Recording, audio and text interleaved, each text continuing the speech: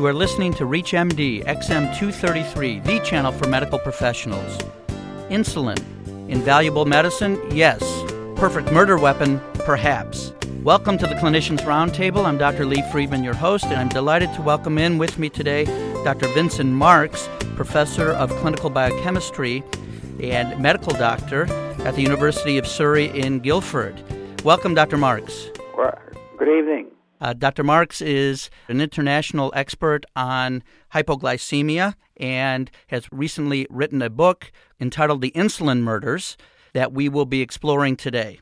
Tell me how you got interested in this field, Dr. Marks. Well, I've been interested in hypoglycemia ever since I was involved in the investigation of insulinomas about 50 years ago when I was a junior doctor at the Institute of Neurology, where patients with insulin-secreting tumors used to get sent because they were thought to be suffering from epilepsy or dementia or hemiplegia.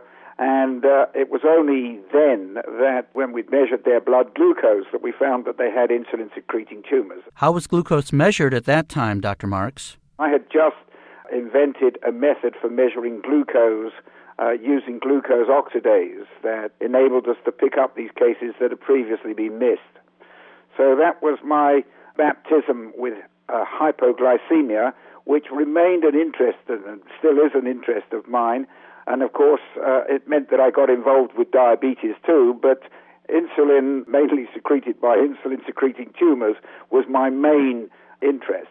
And from this, I became reasonably well known as a result of a monograph that I wrote in 1964 on hypoglycemia.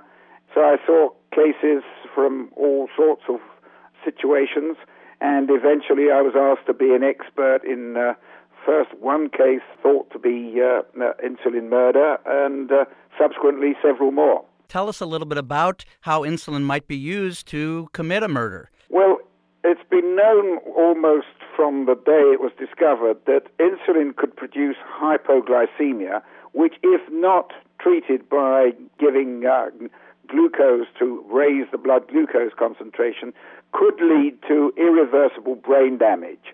In fact, the first suicide with insulin was recorded within 5 years of the discovery of insulin.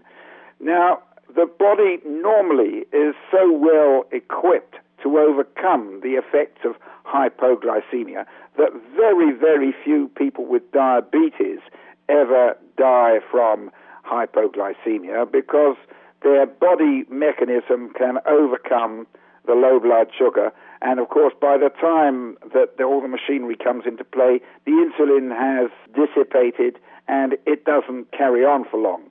Whereas if you give a very large dose, there's a much longer period during which the insulin level is very high and glucose goes into the tissues and the liver is prevented from putting out any glucose. So although the liver is stuffed full of glycogen, it can't release it in the presence of a high insulin concentration. How does this affect the brain?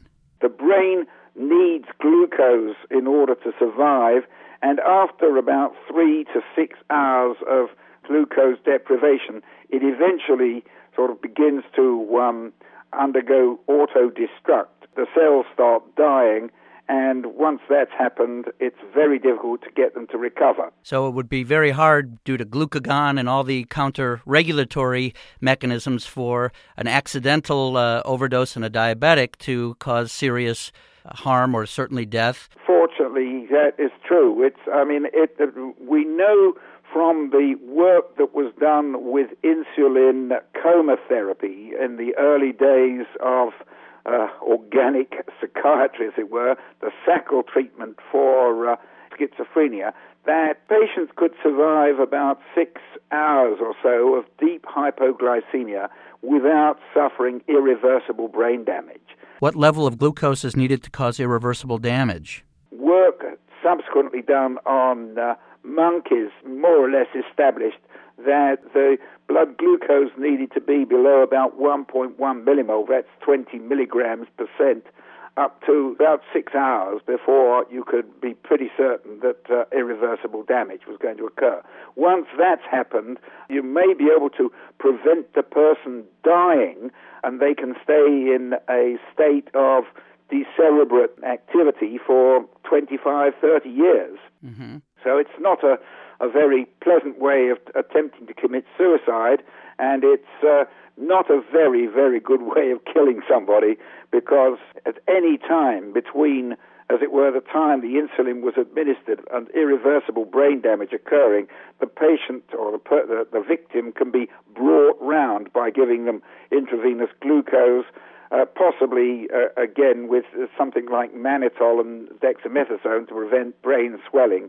If they, of course, then they come round, they can tell exactly what has happened. Right. So you need very large doses, and it takes a long time for this to have its effect. And is the eventual mechanism of death, when people do die, cerebral edema and herniation? Well, that is one of the ways, but it seems as though most of the cases that have been reported and recorded, and they haven't been found dead. They often develop really multiple organ failure and die 10 to 15 days after they've gone into irreversible coma. It does seem as though once people have been found and they're not dead, their bodies can be resurrected, but not their brains. And I suppose that they're therefore much more susceptible to infection and multiple organ failure. You are listening to the Clinicians Roundtable on ReachMD XM233, the channel for medical professionals. I'm Dr. Lee Friedman, and I'm speaking with Dr. Vincent Marks, world authority on measurement of insulin and hypoglycemia, and we are discussing insulin as a potential murder weapon. Dr. Marks, where do the perpetrators get the insulin? Well, it's very interesting. Until about 6 or 7 years ago, in Britain, you didn't need a prescription to get insulin. But of course, insulin is relatively freely available. I mean, there are so many people with diabetes in the community. Nurses have access to it. Patients with diabetes have access to it, and usually they don't lock up their supplies of insulin. So quite a few cases have been known in which boyfriends, girlfriends, spouses, and so on have used the insulin of their diabetic partner to do mischief. It seems, therefore, that healthcare workers might have the knowledge and the access to use insulin in suspect ways. Is this the case? Nurses dominate the field. A few doctors, but in the main, it's nurses who have used insulin to dispose of people. Is there any pattern to the victims? I regret to say children and elderly people, people who are defenseless and are in the care of the person who is doing the mischief. They're not particularly the cases in the book that where we describe, but it turns out that 9 out of the 14 cases that I decided to describe in insulin murders were nurses, and one of them was a doctor. So 10 out of 14 the cases had a medical connection. So no surprise where they could get it then. And how about the dose? Do people calculate a particular dose, or it's a more random? Well, I don't think that anybody knows what the dose is in many of in the murder cases, but it's usually a sort of a vial full. Of course, it's going to change quite a bit now that with people using insulin injection pens, which often only contain 300 units. But previously, when we used 10 ml vials, there would be 1,000 units, and often that 1, 2, or even 3 vials of insulin would be used, particularly in the suicide cases. But in the murder cases, we think that large quantities are also used. I see. And then I know this has changed over the years as we've developed other techniques to measure glucose and particularly insulin levels. But how does one detect this? Well, in fact, after death, diagnosis of hypoglycemia is extremely difficult because glucose disappears from the corpse very quickly. because it's used by the red cells, which continue glycolyze and turn it into lactate. And, of course, the enzymes in the tissues are still active and can convert glucose into lactate. So that measurement of glucose in a corpse is really of no value for ascertaining whether somebody had or had not got hypoglycemia at the time of their death. Fortunately, insulin is much more stable in peripheral blood, and as long as the blood is taken not from the right side of the heart, which can often have misleading results, but is taken from peripheral vessel, and the plasma, or the serum as it is separated from the red cells quickly, then the insulin can be measured, and even equally important, C-peptide can be measured. So insulin and C-peptide, and actually also proinsulin, can be measured in blood collected after death. And, of course, if death is due to insulin, the plasma insulin will be high, sometimes unbelievably high, and the C-peptide will be unrecordably low, as, of course, will the proinsulin. That's very interesting. And earlier on, as I read some of the cases in your book, this was done not through blood, but actually through tissue samples. Is that correct? Yes. Now, that, of course, is, if you like, that can clinch the diagnosis.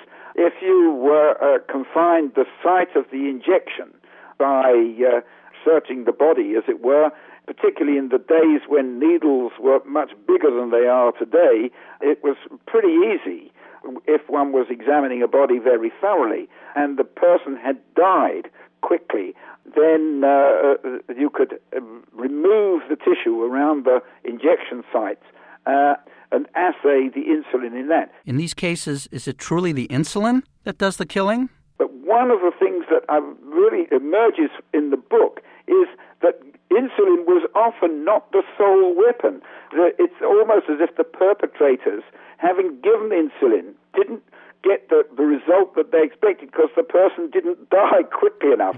So quite a lot of the cases were beaten around the head, suffocated, drowned. Some other device was used to actually hasten death. Although this is the book is about insulin murders, very few of the cases was insulin the sole weapon. That is very, very interesting. So the frustrated perpetrators had to resort to some other method. Absolutely. It's quite interesting. Well, I want to thank Dr. Vincent Marks, who's been our guest as we've been discussing insulin as a potential murder weapon. I'm Dr. Lee Friedman, and you've been listening to the Clinicians Roundtable on ReachMD XM233, the channel for medical professionals. For comments and questions, send your email to xm@reachmd.com. Thank you for listening.